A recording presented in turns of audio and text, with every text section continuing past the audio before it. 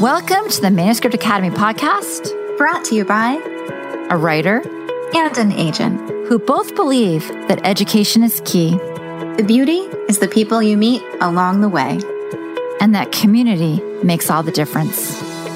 Here at the Manuscript Academy, you can learn the skills, make the connections, and have access to experts, all from home. I'm Julie Kingsley. And I'm Jessica Zinsheimer. Put down your pens, pause your word counts, and enjoy. Hey everyone, we're so happy you're here. We have a very special guest today. Mary Cummings is a literary agent who is going to tell us all about her life and work. Welcome, Mary. Thank you. So tell us about you. How'd you get started in publishing? For a long time, I was education director at the Loft Literary Center in Minneapolis. It's a rather large but non-academic literary center. So I headed up the education department there, and amongst other things, for 7 years, I selected judges for the McKnight Award in children's literature. So I got to know quite a few people through that. And I also organized an annual festival of children's literature that had publishing professionals, authors, etc. So when I left the Loft, it was a very natural thing for me to become a literary agent. It was another way to assist writers and illustrators in getting their work out there as books, which has always been a great passion for me. So I had actually hired Betsy Amster to be a teacher at the Loft on a number of occasions. And she and I had a conversation, and that led to me joining that agency to rep books for kids and teens. Then, after being with Betsy for 13 years, this last spring, started my own agency, Great River Literary. What would you do in an alternate universe with no publishing? Okay, if we didn't have publishing, we'd have to find some other way to get stories spread around. People telling stories aloud, one to another, and then you go from house to house or town to town. Because there's no publishing, we'd find multiple ways. It's like a progressive meal when you have an appetizer. For sure. Yeah. Can you tell us something that's changed your mind about your time in the industry? Yeah, at one time I thought, okay, if you've got a quality manuscript, an experienced editor, somebody with training and sensibilities, good ear, good eye, is going to get it. They're going to recognize quality. And that isn't true. I thought that there was just something inherently obvious and accessible about something really well crafted, something with something to say, said in a distinctive, memorable way with memorable characters. But editors vary a whole lot in what they respond to and what they're able to respond to. There are all these kind of elusive things that go into decision making. And I didn't realize that at first. Can you walk us through some of the elements that surprised you? Because I'm sure they'd be surprising to the listeners out there. Oh, just simply you can have an editor who will respond to a manuscript saying, this is so fresh, this is needed in the field, I totally have vision for this, this is very exciting. I've even heard occasionally somebody saying, I brought this to my team and people teared up, and then might get a response on the exact same project. Meh, thanks. I don't like books with whatever, animal characters, or I don't like books that have robots. They just can't see beyond that. It just doesn't resonate with them. That always surprises me when people have these sort of preset things. I feel like that's also something that comes into play with writers who are waiting to get an agent as well, because they think that when an agent passes on their work, that automatically translates to, oh my God, my work is horrible. Who am I to think I can write this? I don't know why I ever thought I could do this. They think that they're horrible writers because an agent passed on their work, when that's not the truth. An agent may not know how to rep the work or may not have the connections for their work. There are so many reasons why an agent will pass on your work, and it's subjective. And I think writers don't really understand that. They do in theory, but they don't know how to make that resonate in their minds when they're getting these rejections. They take it very personally.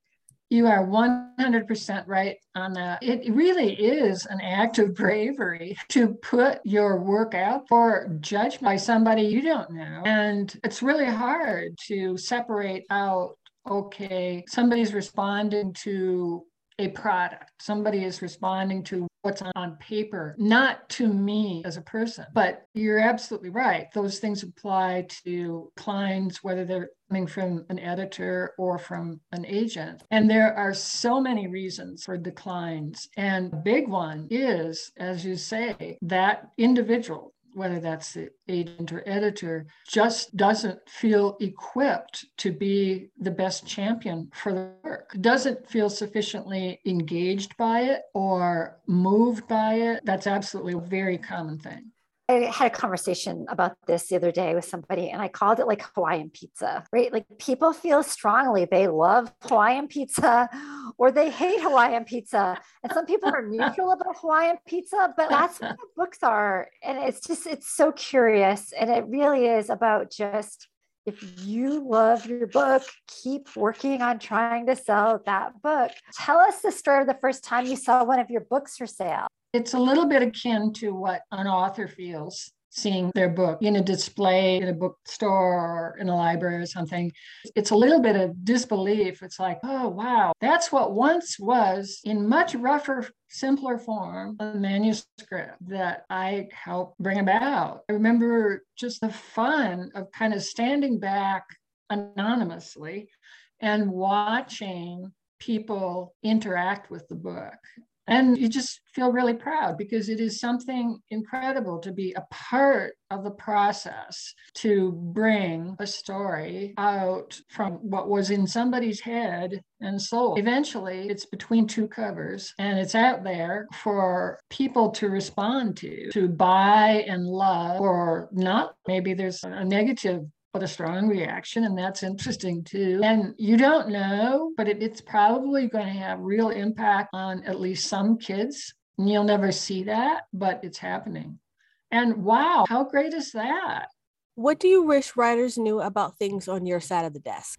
Just following up on what you mentioned before, Valentina, partly wanting to know that decision-making is not an easy thing, and it's not done callously. It's not done to hurt people, but we are really busy, whether we're agents or editors. We get lots and lots of emails. We have to work quickly, and we can't take on all the good work that comes our way. You can't rep everything. So it's not a judgment. It's a practicality that I hope people can understand. So tell me about your slush pile. Okay. How do you attack it? Do you have a reader? I do have a reader. I look at everything myself first and then loop her in on some things that I really want her perspective on. If I know right away that it's not for me, then that's it. At least for me, time management 101 is keep on top of it. Look at things fast and be in a mindset where you can make decisions fast about what is promising and what is just not. So I move things immediately into a maybe pile, or I delete them. And I say in my submission guidelines, if you don't hear from me, that's because I don't see a potential fit. I do read everything, because if you don't keep on top of it, you're going to drown, or you're not going to see something that might be wonderful. That's my basic strategy.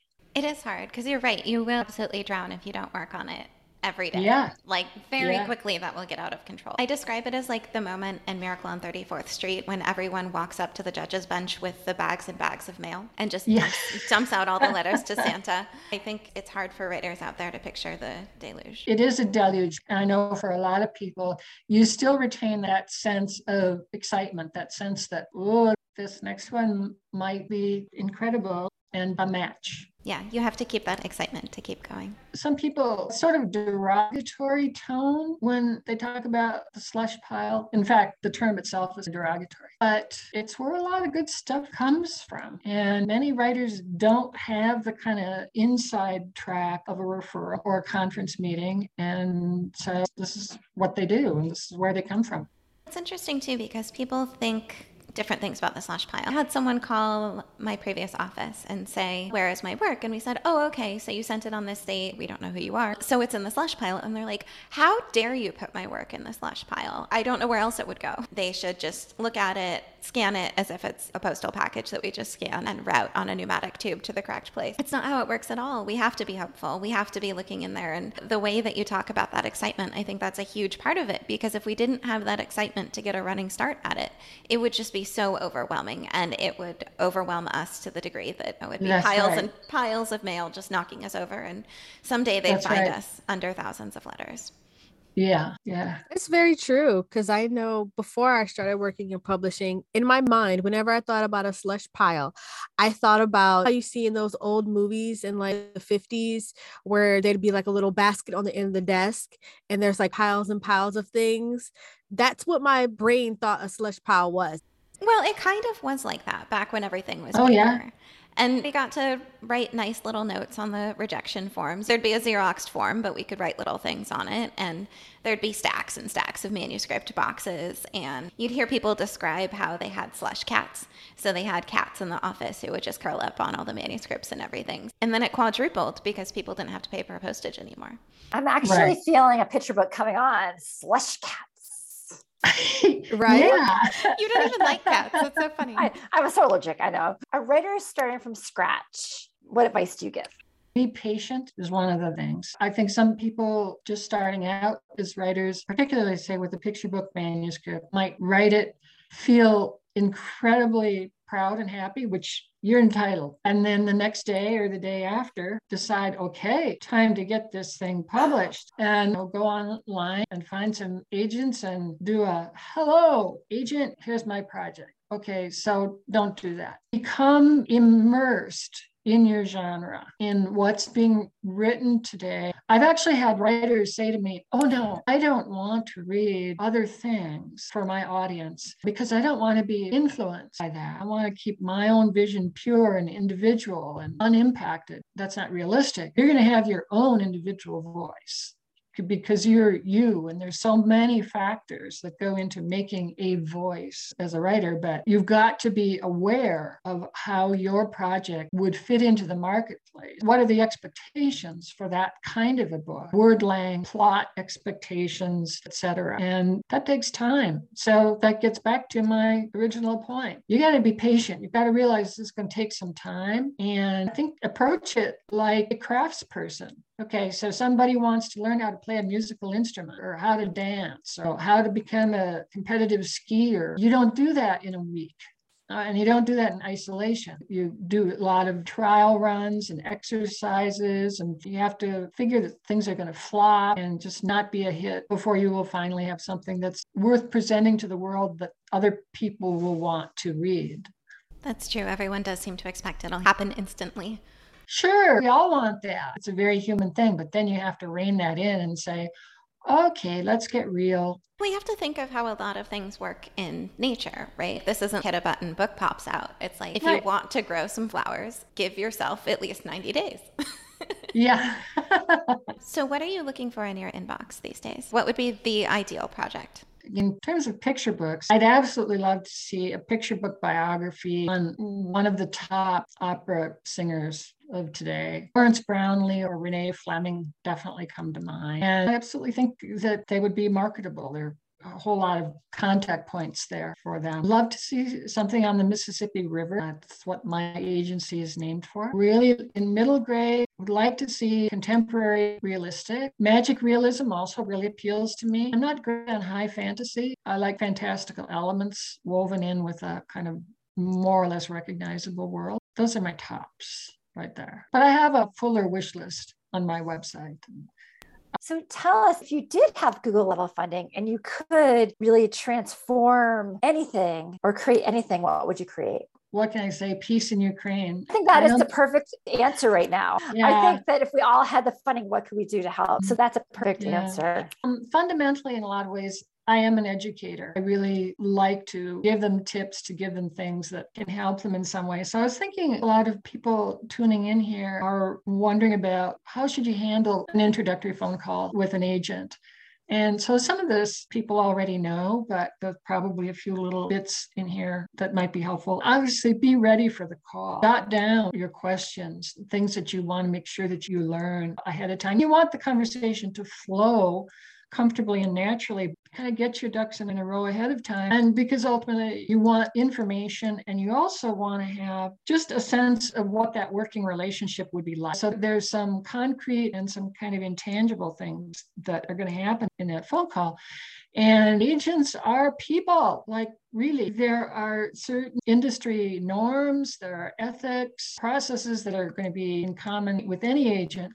But then there are a lot of differences in how people work, in how they communicate with their clients. Some are introverts, some are extroverts, and you need to be able to resonate and find a comfort level. The agent is probably going to take the lead in the conversation. The agent should do that, so that many of your questions that you had ready are going to be addressed by the agent. You won't actually have to bring them up. Always feel free to ask for clarification, expansion. The agent should be welcoming and open to your concern and your ideas. You want to have a sense of transparency and honesty there.